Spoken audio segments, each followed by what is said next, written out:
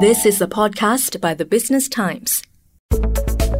Welcome to Money Hacks, a podcast series by the Business Times where we offer actionable financial tips. I'm your host, Ernest Lewis, and this episode is aimed at knowing why vehicle protection services are different from car insurance. To help us with that is Manfred Schmoltz, President of the Asia Pacific region for Assurant. So, welcome to the show, Manfred. Thank you very much. How are you doing? I'm very well. Excited to be here. Great. Now let's kick it off by, I want to ask, what is the key difference between car insurance and vehicle protection services? I understand car insurance kicks in when accidents happen, but what about vehicle protection services? You would usually find this under the name of extended warranties. So very often for cars, for household appliances even, you find extended warranties. What this usually would do is it includes mechanical breakdown. Mm-hmm. So as it says, when the car doesn't start or you drive, all of a sudden it stops and doesn't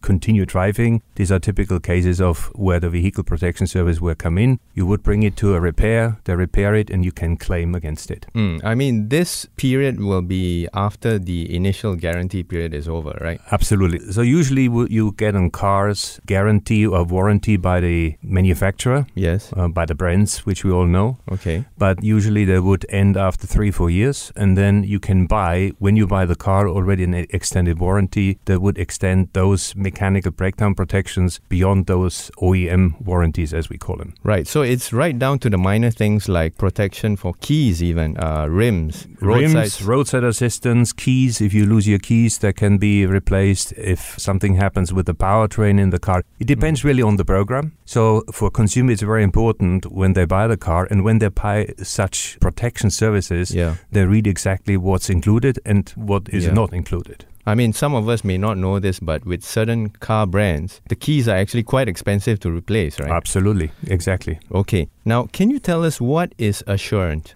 the company? What is it about? We are a U.S. firm. We are publicly listed in the United States, a Fortune 500 company. We are protecting what matters most to people. That starts with, for example, cars, your phone, your laptops, household appliances. And what we do is we take care after you buy the goods in terms of when something breaks down mechanically, as we said. We take care of the repair, we replace, we upgrade, and so forth if required. Wow. So it's quite well known and established in the US. What about in Singapore, where people might tend to be swayed by just continuing with the original car company that they signed up with? Why do they need vehicle protection services? How is it different? Actually, it's not very different. First of all, referring to Assurant, we are more what you call a behind the brand company, right? You would see usually a very famous brand. We're working with some of the telecoms company where we in fact run the whole after sales service, the customer service, the customer experience. But you would see the brand as a mobile company or as an auto company. When I refer to, it's not very different in Asia. It's very proven that people, consumers, want to have two things: comfort and no disruption, right? Yes. And when you just think you have a very important appointment, you get into the car, you're a little bit late already, and this thing doesn't start because it's broken down. So you want to make sure that things are kept in maintenance, and when you have a damage or a breakdown, that it gets repaired quickly and turned around so they can reuse it again. Okay, so basically you're offering a better level of convenience there, I guess. Of convenience, that's very, very important. So that would be the main difference between car insurance and vehicle protection services, right? That's definitely one of it, yes. Okay. Yeah. Now, what should consumers look out for when choosing vehicle protection services, especially in Singapore? Do you have a step-by-step guide on what points we should keep? Something that we can remember, 2 or 3 points? First of all, what's included in the protection program, right? Yes. That's very, very important. You should really sit down with a salesperson and say, explain to me what is included, what is clearly excluded, so that you don't have wrong expectations. So this is when you first buy a new car. When you buy a new car, right, then usually they would say, look, the original equipment manufacturer, the OEM warranty is 3-4 years. Would you like to extend it another 2 years, right? So you need to ask, what would that mean during the 2 years? What is covered? What is not covered? That's the most important part in the first conversation. The second part is, who is behind this insurance? Because it means you have to wait 3-4 years to know whether when you have a claim, whether you get paid for the claim. That is a question of financial security, of financial strength. So you should have a conversation to say, who's actually the provider who runs this program? That should be a conversation, because ultimately as a consumer, when a disruption really happens, then you want to make sure, and if the claim is okay and is fine, that you really get paid. And often the case is, most times the salesperson will be talking about price and discounts, and all these details will be left out, kind of skimmed over maybe. Yeah. And maybe the customers who probably don't do enough research, they may miss out on things. And as the point is also, sometimes people think very short term, right? You buy a car now, you don't know what happens in 3, 4, 5 years. Yeah. So people don't think about it, but it could become very important now. What this also does is,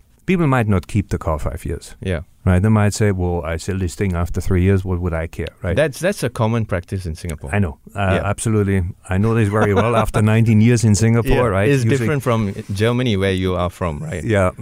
Well, in the meantime, it's changing to a little bit. Yeah, it's changing to a little bit. So in Singapore, let's just say most people tend to buy a new car and then maybe I think I'll sell it after 3 to 5 years. Yes. So what are your tips for that kind of person? So if let's just play this through, right? You want to sell your car.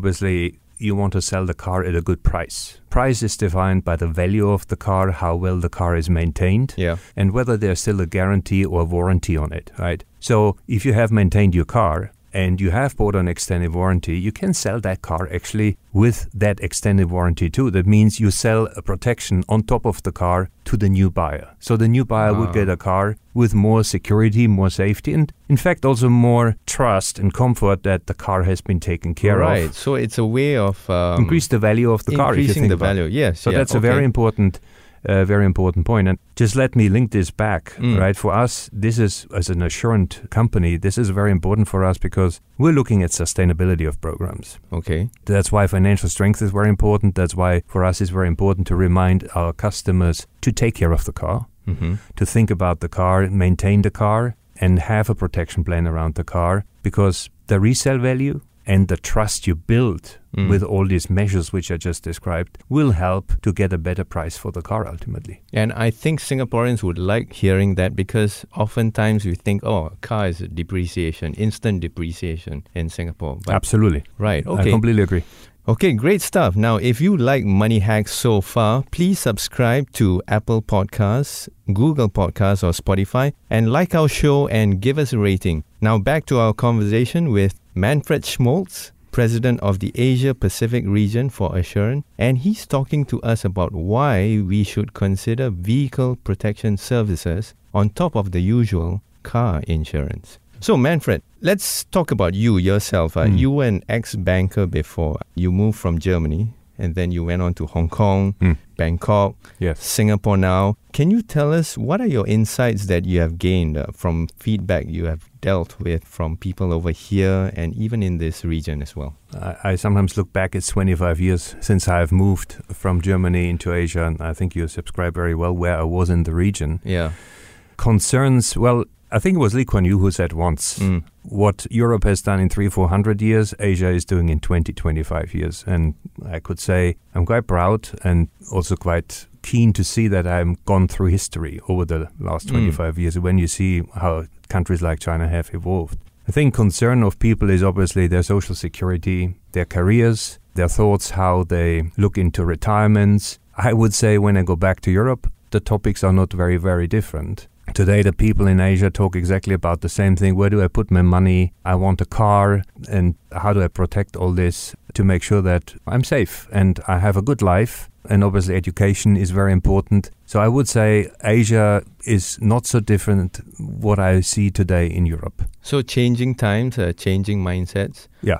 Education level also has improved. Absolutely. So you're saying that Asians are now more interested in taking better care of the stuff that they buy or invest in. They want to know more about the products before they buy it. Yes. Before they pay for it. Yeah. And they're also interested in keeping the value higher for stuff that they have bought, actually. When you think about wealth has developed quite a lot in Asia. Yeah. And people start thinking very differently from short term to more long term. So that's why when you look at most of the Asian countries, life insurances are gaining more ground as let me call it almost as an alternative investment, but also protecting your daily life against eventualities that could happen on a daily basis, to make sure that the disruption, as we talked before, is not too big. So in that sense, there's a very strong alignment what you see in Europe or even in the US. I'm talking to my younger colleagues, and these are colleagues in their early 20s now. They're asking me more stuff about like transparency, doing more research, numbers, figures. Yes. They're checking websites of companies like insurance companies and companies like yourselves. I mean, how is artificial intelligence really changing insurance, the insurance industry,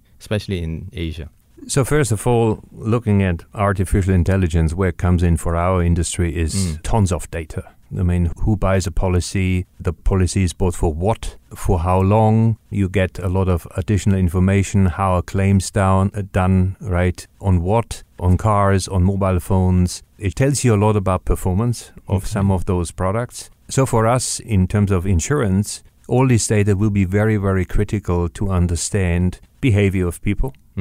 And make sure to understand how we need to price in future some of those insurance programs. Can we make it more efficient? Can we make claims more efficient? Particularly when it comes to smaller claims, artificial intelligence and the data attached to it can help to create better algorithms, to create a faster turnaround in managing smaller claims. But let me also make a point. Artificial intelligence will not take over everything right away. It's still scientifically proven that brain is much faster than any computer in the world. I think for more complex topics, right, when you look at about bigger breakdown on a car, a compassionate voice could help more to guide through a difficult process of what we call claims adjudication than just a algorithm or a phone. Okay. So that's the big area where I would say human beings still play a role, but in smaller things could become more efficient. And that means ultimately, only the more efficient it becomes for the insurance, there could be price advantages for the consumer. Yes, absolutely. Okay. What about companies like Assurant? Do you have specific examples of improvement in service prices or even percentage savings? I can't give percentage savings, but where for us we made big progress, and it sounds a little bit negative, but it's particularly in the fraud area, because with all the data we have, we can see better behaviors or patterns around how claims are done by consumers and detect through algorithms, let me call them more algorithms, so mathematical formulas and systems behind it, certain behaviors that would probably indicate that the claim is not right. And in fact, sometimes it's also with human intervention because we would look at the claim. Now, why is this very important? It will help to make, and that's very important for us from an assurance perspective.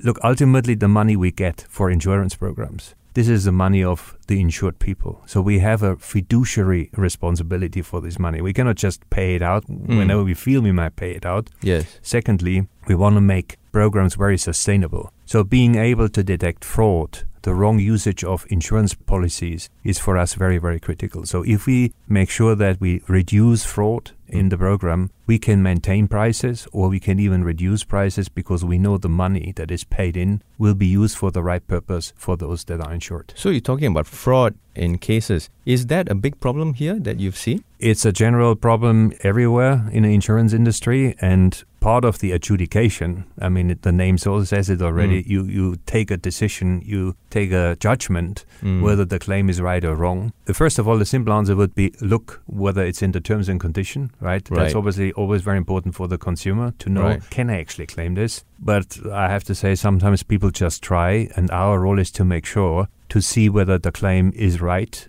and whether there's anything done around the breakdown that was done on purpose, which obviously would not qualify for a payout. Again, this is not done to annoy the consumer, but it's really around sustainability and make sure that the other consumers that need the insurance get properly paid. All right, great tips there from Manfred. Thanks, Manfred. We've been speaking with Manfred Schmoltz, President of the Asia Pacific region for Assurant. Now, thanks for helping us understand more about vehicle protection services, Manfred. Thank you very much. Pleasure to being here. Glad to have you here. A lot of tips to remember, to recall as well. If you haven't had enough chance to record all those tips, do always play our episode back again as many times as you want. Now that's a wrap for this episode of Money Hacks. We hope you liked these actionable financial tips. That was an SPH podcast by the Business Times. Find us on Spotify, Apple or Google Podcasts, or streaming on Google Home. Do feedback to us at podcast@sph.com.sg. You can also check out more podcasts on various topics at the Straits Times and the Business Times online. Any financial or investment information in this podcast is for use in Singapore only and is intended to be for your general information. Any particular investment or decision should only be made after consulting with a fully qualified financial advisor.